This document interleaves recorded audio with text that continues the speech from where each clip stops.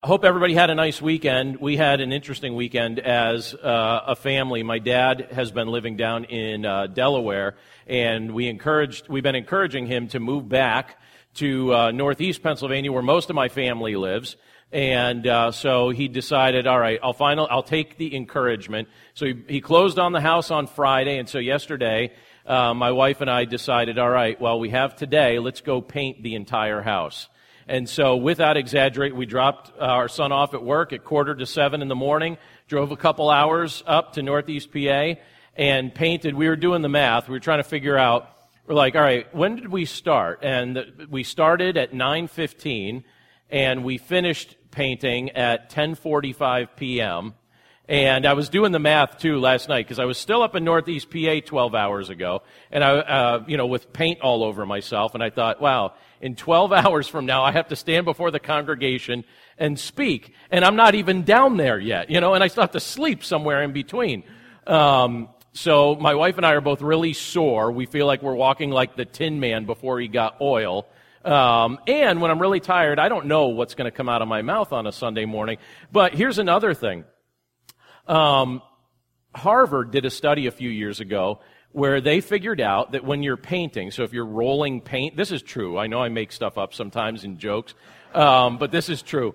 They did a study where they figured out that a half hour of painting burns 200 calories. So I was doing the math, and some of you were probably even saying when you walked in today, like, why is Pastor John so fit and trim? Between last week and today, he obviously has started following an exercise program. No, I just burned, according to their study, 4,800 calories painting yesterday. So I have got a lot of room for a lot of food today, and I'm going to take great advantage of that. But it's good to see everybody. Last week we began a study of the book of Romans, and we're going to continue our study today. And I'll caution us on one thing. Some of you in this room I know really, really well. And some of us in this room I don't know hardly at all other than just some polite greetings we've shared. So there are things in the portion of Scripture that we're about to look at that, socially speaking, would be really hot-button type topics to talk about. In fact, a lot of times when you try and talk about some of the subjects that we're going to find in the section of Romans that we're in today, you're just not allowed to, in the sense that you might get shouted down. It's very hard to have a civil discussion in many contexts about the type of things we're going to talk about today. So what I'll say at the outset, not knowing everyone's opinions or beliefs, I'm going to do my best to present faithfully what the Scripture is sharing today. And if in some area you disagree, I hope that at the end of the day we could still be friends and greet each other nicely. But what I want to do is talk about the type of things that really need to be said, but usually don't get said because they're too touchy. And I don't want to skip stuff like that when we get to it in the Scriptures. I don't want to even glaze over it. I just want to let the Word of God say what it says and let it convict our hearts like it's designed to, and then we can wrestle with it from there. And that's kind of the Scripture we're looking at today, because it really does poke at a variety of things. And if it's doing its job, it'll probably poke at something in my life and your life today that needs to be tweaked a little bit. So if you would, take your Bibles and open up with me to Romans chapter 1. We're in the second half of Romans 1 today. We're looking at verses 18 down to verse 32. And today we're going to be talking about the dark side of disbelief and what that looks like and how the Apostle Paul describes that in this passage. So Romans chapter 1, starting with verse 18. And I'm going to read the whole Scripture that we're going to be looking at today, and then we're going to take it small pieces at a time. But in Romans chapter 1, starting with verse 18, it says this: "For the wrath of God is revealed from heaven against all ungodliness and unrighteousness of men, who by their unrighteousness suppress the truth. For what can be known about God is plain to them, because God has shown it to them. For His invisible attributes, namely His eternal power and divine nature, have been clearly perceived ever since the creation of the world in the things that have been made. So they are without excuse. For although they knew God, they did not honor Him as God or give thanks to Him, but they became futile in their thinking, and their foolish hearts were darkened. Claiming to be wise, they became fools and exchanged the glory of the immortal God for images resembling mortal man and birds and animals and creeping things. Therefore, God gave them up in the lusts of their hearts to impurity, to the dishonoring of their bodies among themselves, because they exchanged the truth about God for a lie, and worshipped and served the creature rather than the Creator, who is blessed forever. Amen. For this reason, God gave them up to dishonorable passions.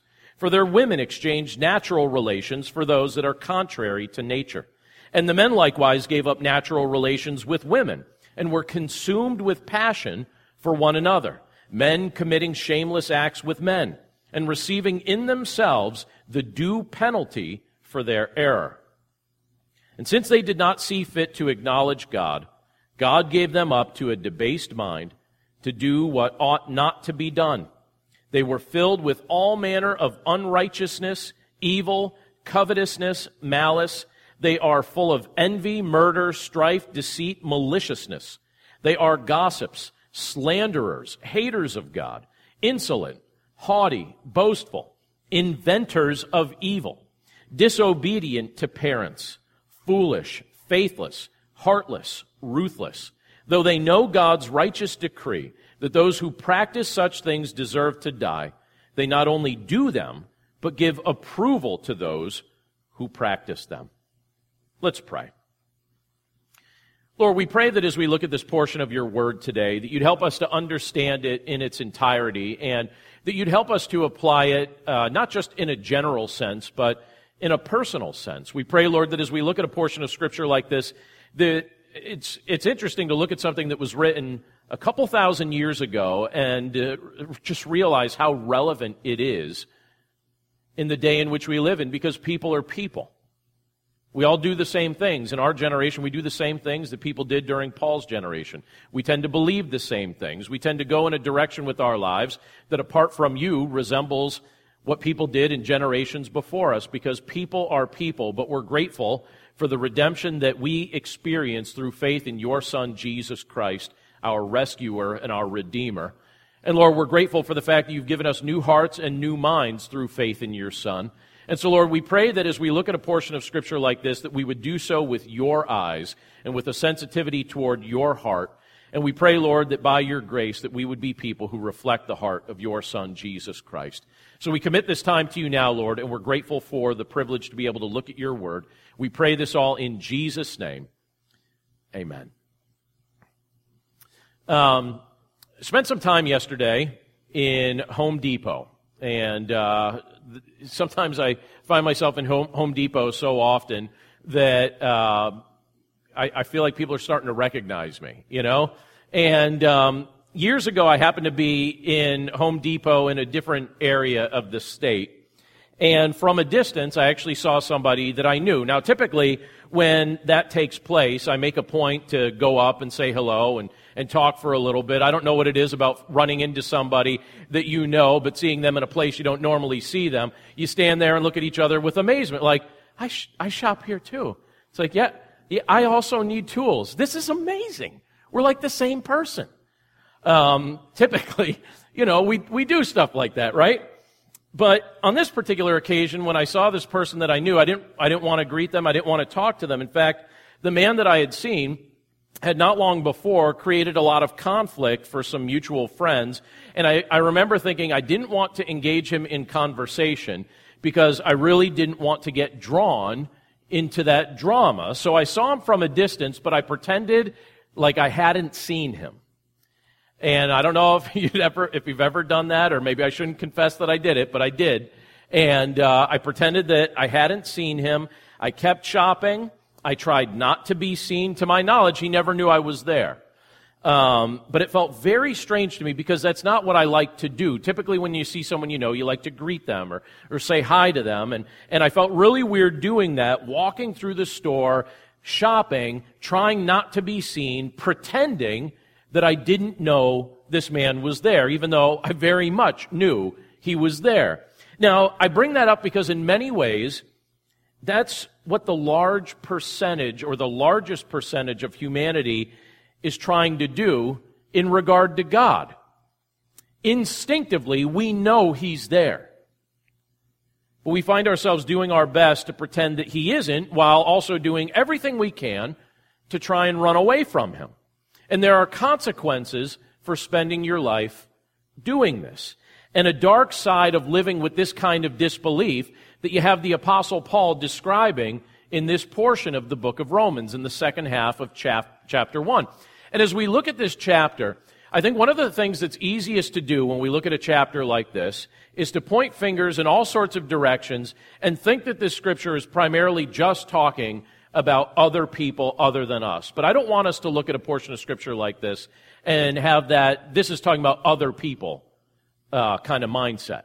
I want us to think about this chapter in an introspective way, just as much as we're thinking about it from the perspective of culture. And so, as we look at this, there's just a few questions that I want us to be asking.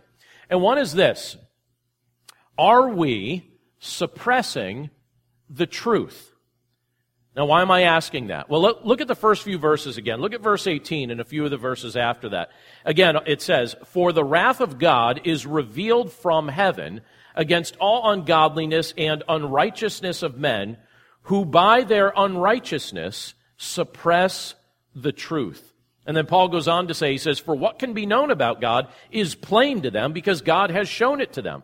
For His invisible attributes, namely His eternal power and divine nature, have been clearly perceived ever since the creation of the world in the things that have been made, so they are without excuse." Let's pause there for just a second. So one of the greatest gifts that God can bless us with is to help us finally admit that we need to experience His gift of salvation. And I think that it can be a difficult and sometimes confrontational process to go through. But in the end, it's for our benefit. And that's something that I believe that the Lord was doing through Paul's teaching in this passage. He's using this teaching to show us just how desperate our condition is without Him. And He's helping us to recognize our need to be rescued. He's helping us to recognize our need to be redeemed. God wants to be known by us.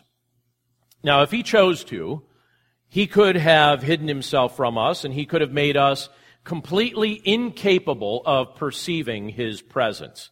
But that's not what God has chosen to do. In fact, He utilizes some of the biggest and most obvious tools He can use to convince us of His existence. And when you look at what this scripture tells us, we're being told that creation itself is being used by God to testify to the fact that He is real, that He exists.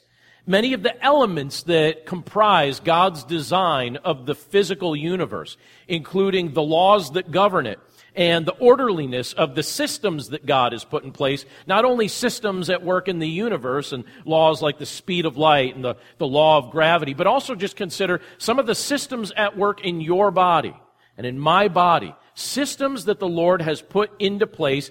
These things testify to His existence. These things give us obvious proof of the existence of an intentional designer. Why does the speed of light always travel at the same rate?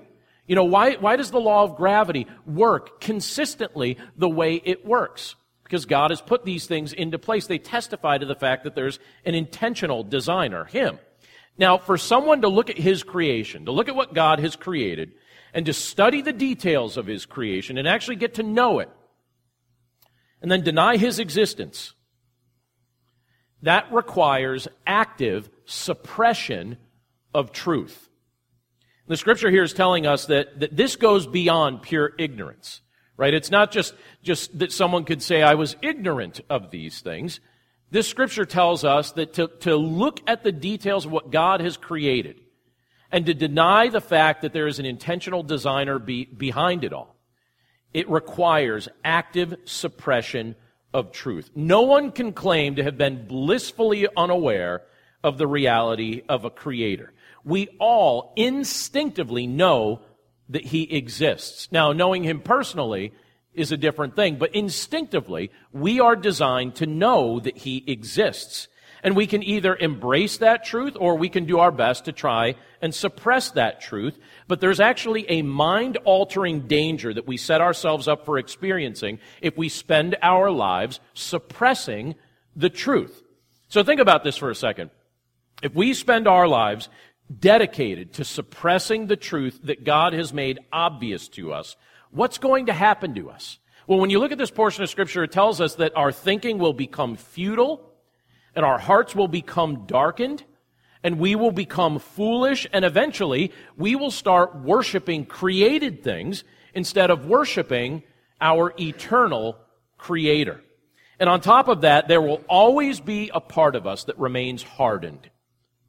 Our hearts will harden toward God, and that hardening will eventually extend toward our fellow man. It'll be lived out in how we live our day-to-day lives. A hardness toward God is going to extend to the other relationships we have here on this earth. We'll be hardened toward our fellow man as well. And that is the path that many have selected throughout history, and that's a path that many people have chosen to embrace today. To harden their hearts against God, to harden their hearts against others. And again, it would be super easy to look at a portion of Scripture like this and think it's primarily talking about other people and that I don't need to do any introspection. But I just want to throw this out there to us today. Have any of us chosen this path? Meaning this idea of suppressing the truth. Can we honestly say that at no point in our life have we ever tried to suppress truth? And what I mean by that in the context that many of us operate in is this. The suppression of truth happens every single time we choose to ignore the voice of God. Every time I try to ignore the voice of God, I am suppressing truth. Every time you try to ignore the voice of God, you are suppressing truth. When He testifies to the reality of His power through creation, and when He speaks to us through His Word, and when He reveals Himself to us through His Son, or when He makes an impression upon our conscience through the work of the Holy Spirit, we can either openly embrace His attempts to communicate to us, or we can shut Him out. And if we shut Him out, we show beyond a shadow of a doubt just how deserving we are of being on the receiving end of His righteous wrath toward wickedness and willful defiance that's being described in this portion of Scripture. That's what Paul was explaining in this passage as he's setting up this topic, and he's going to go into further detail. And so even as we set up the further detail, maybe we could ask, so what does God do about this? So if people have a habit, and people meaning all of us, right? We have a bad habit of suppressing the truth, particularly if it's truth we don't want to hear, particularly if it's truth that conflicts with what we prefer to believe. And I'm convinced that the Lord intentionally offends us from time to time to get our attention, to shake us out of believing the things that we would prefer to believe, and to point us in the direction of truth. So what is God doing about this? If people are suppressing the truth, if this is the pattern of humanity, and we're just doing this, and this is our habit, and this is our preference, what's God doing about this? And maybe a follow-up question we could ask to that is this: do we want God to prevent us from going in a harmful direction? Do we even want Him to do that? Do we want Him to intervene in our lives? Do we want Him to prevent us from going in a harmful direction? Let me reread some of the verses we read a few moments ago from Romans chapter 1. Look at verse 24. There it says this, and the verses following it say, "Therefore God gave them up in the lusts of their hearts to impurity, to the dishonoring of their bodies among themselves, because they exchanged the truth about God for a lie, and worshipped and served the creature rather than the Creator, who is blessed forever. Amen." Then it says in verse 26, "For this reason God gave them up to dishonorable passions. For their women exchanged natural relations for those that are contrary to nature. And the men likewise gave up natural relations with women, and were consumed with passion for one another, men committing shameless acts with men, and receiving in themselves the due penalty for their error." Now, let me pause there for a second and say this. And I'm sure that almost all of us in this room will probably identify with this statement. But growing up, I often wished that my parents would have allowed me to do whatever I wanted.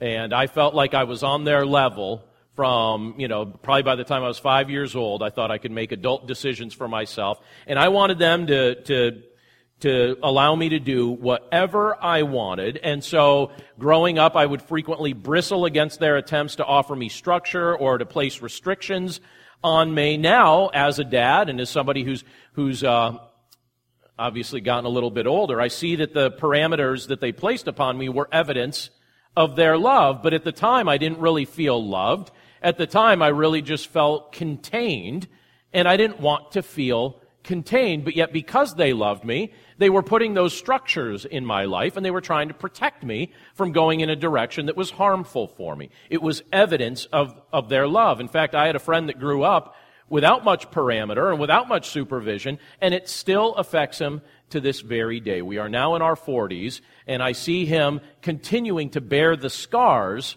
of not feeling protected or reined in healthy ways during the season when he was growing up. It still shows up in his life. It's evidence of love to protect someone you love from going in a harmful direction. So now just imagine your life without parameters. Imagine if those parameters weren't there. Imagine if you really were permitted to go in whichever direction you pleased, even if there would be real consequences both in the short term and in the long term. Would you want God to stop preventing and protecting you from what might harm you, or would you rather remain ignorant of the harm? Which would you prefer? Sometimes our answer to that question probably depends on the situation, doesn't it? So if we're really honest, there's probably moments where we're like, oh, Lord, please protect me. And then in other moments we're like, Lord, if you could just focus on someone else for like a half hour, that would be swell.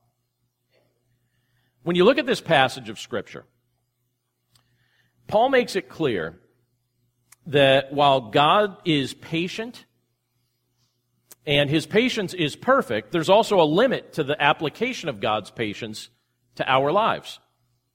It's possible to come to a place where God will give us over to the lusts of our hearts. So as we suppress the truth that he has revealed, and as we continue in our fantasy where we try to pretend he doesn't even exist, we can come to that dreadful place where God will allow us to embrace our sinful cravings. And sometimes this happens on an individual scale, and sometimes we could point to evidence where this happens on a larger scale. In fact, just this week, I was watching TV with my kids. We don't have cable, but we have Hulu. I don't know if any of you use Hulu or anything like that. We used to use Netflix, and then we kind of ran out of stuff that interested us, and we're like, let's try Hulu. But the difference between Netflix and Hulu is now we have commercials, and so one of the commercials that keeps coming on, and this wasn't like once or twice, it was like every third commercial break this would come on. It was a credit card company commercial, and basically the credit card company commercial, what it was doing was it was espousing the virtue of two men living in a homosexual relationship. That was one of the big things trying to be communicated by that commercial. And I felt very disturbed by that, and it kept showing up over and over and over again. I thought, wow, like you don't even have to look for content like that. It's being put right in front of your face at any given time. And I want you to think about something either personally or culturally or maybe both. But why has there been such an embrace of homosexuality in this generation? Why is it embraced more and more? I think the answer is simple, although giving this answer guarantees I can never run for political office. But I think the answer is very simple, and I think it's given to us in this chapter, and the answer is this.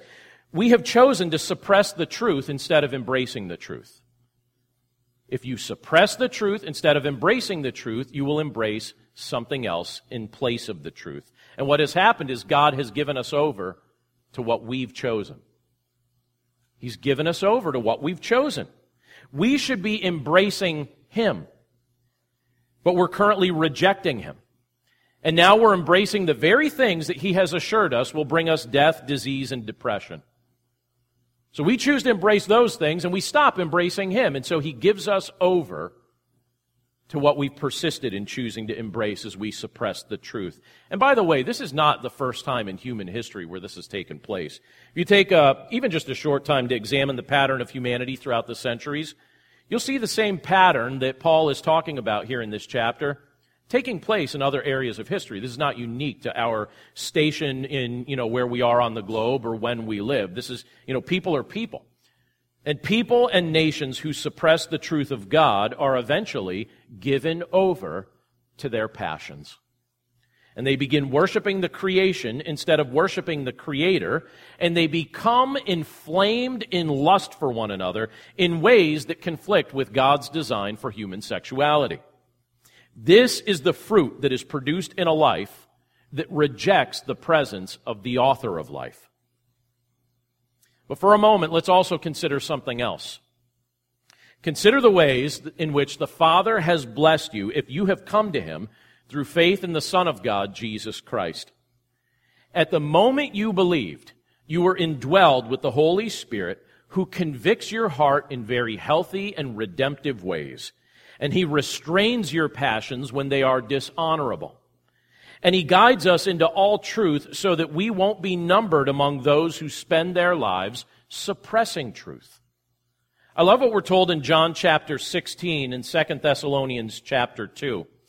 But in John 16 verse 13 it says this, "When the Spirit of truth comes, He will guide you into all the truth, for He will not speak on His own authority, but whatever He hears He will speak, and He will declare to you the things that are to come." And in 2 Thessalonians chapter 2, verse 7, it says this, "For the mystery of lawlessness is already at work. Only he who now restrains it will do so until he is out of the way." So the question remains, do we personally want God to prevent us from going in a harmful direction? Is that the desire of your heart? Do you want God, if you start drifting in a direction that is not in line with His will, and not in line with His heart, do you want Him to step into your life and prevent you from going in that direction? If He's Lord of your life, the answer to that question is an absolute yes.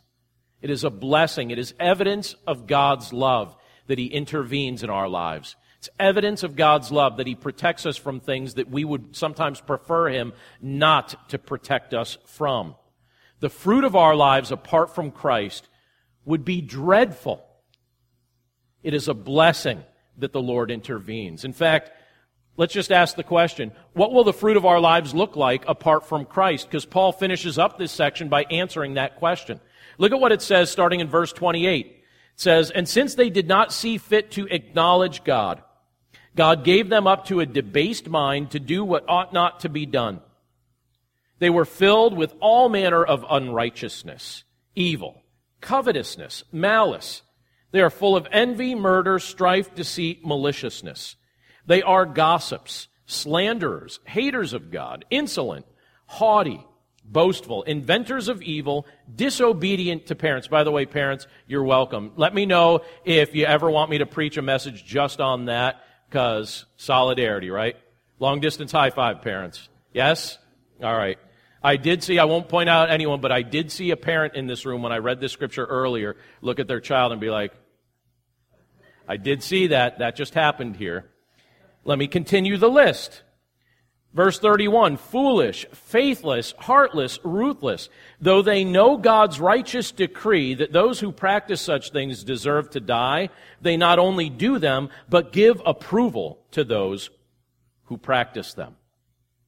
Now again, if you consider yourself a believer in Jesus Christ, have you ever considered what this season of your life would actually look like if you never came to faith in Him? What would you be doing right now? What would the priorities of your life be? What would your day-to-day life actually look like if you never came to faith in Him? And Paul paints a picture of a life that's lived apart from Christ over the long term here, doesn't he? Paints a picture of what begins to be the fruit of a life lived apart from Christ. And what he's doing here is he's displaying a powerful contrast between the person who operates with the mind of Christ and the person who lives in the darkness and confusion that spring forth from a debased mind. And Scripture teaches us to be people who are filled with the Holy Spirit.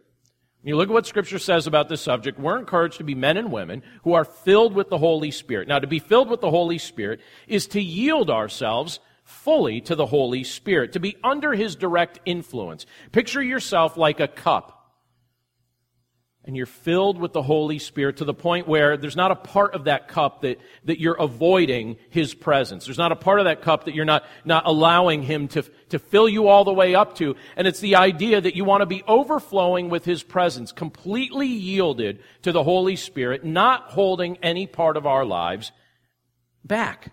Right? Not being selfish with anything that the Lord's blessed us with, but saying, Lord, be Lord of every area of my life. That's what it means to be filled with the Holy Spirit.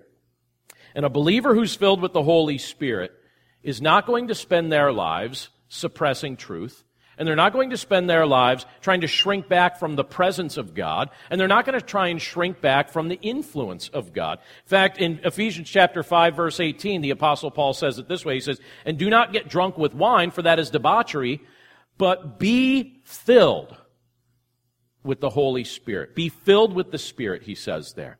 Now, the alternative to being filled with the Spirit is to be filled with unrighteousness or evil. And Paul makes sure to tell us what that looks like in this passage of Scripture. He says that a person who is filled with unrighteousness will make that evident in many ways, including things like covetousness. His list is long, but he talks about covetousness, malice, slander, boastfulness, disobedience toward parents, heartlessness, and gossip, and many other things. And basically what he's saying is this is the fruit of a life that's being lived without Christ at its center. And admittedly, I think when I look at a list like that, it is way easier for me to point those things out in someone else's life than to point the finger at myself and say, oh, wait, you definitely are struggling with that one, and that one, and that one. Stop reading the list because, oh, no, and that one, and that one, and that one, and that one, right? Don't we struggle with with all these things? I mean, is anyone here perfect yet? I don't know. I didn't know if anyone came here today already in their glorified state. I'm not there yet. Maybe someone else is. No, the truth is, right now we're in the process of being sanctified. We wrestle with these things. And here Paul is saying, this is the fruit of a life that's being lived apart from Christ. And I want us to look at these things not just to cast blame on somebody else. I want us to be introspective when we look at a portion of Scripture like this. It's meant to convict our hearts. It's meant to point out areas to us where we're not welcoming Christ to be Lord. And you have Paul bringing these things up in this first chapter of the book of Romans, because what he's doing is actually setting a stage for what comes next throughout the book. So as we continue looking at the book of Romans, one of the things that he'll make clear is just how we find the solution to all this mess through Jesus Christ. He's setting up the stage of where we're at apart from Christ so that we'll understand more about our need for Christ. And he's doing this all, he's front-loading this book with this information to prepare us for the remedy. Because Jesus has defeated evil. He's the remedy for our sin. Jesus has defeated evil. He's defeated unrighteousness. Jesus has defeated the lies that we once tried to embrace because Jesus is the way, the truth, and the life. And the fruit of our lives will look spoiled and poisonous apart from His righteous presence within us. And for that reason, Christ invites us to trust in Him. He invites us to believe. He invites us not to hold anything back from Him.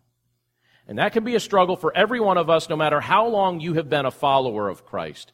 I think we're often finding ourselves in that struggle where we're saying, Lord, am I still trying to idolize my own preferences over listening to your voice? Am I trying to cherry pick what I want to hear from you and holding things that I would prefer to believe and practice above what you have clearly said?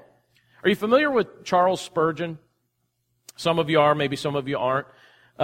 He lived in the 1800s. He served the Lord as a pastor over in England and was a fascinating person. He started his ministry pretty young. He was a teenager when he started pastoring. And he was a very good writer, had a genuine pastor's heart.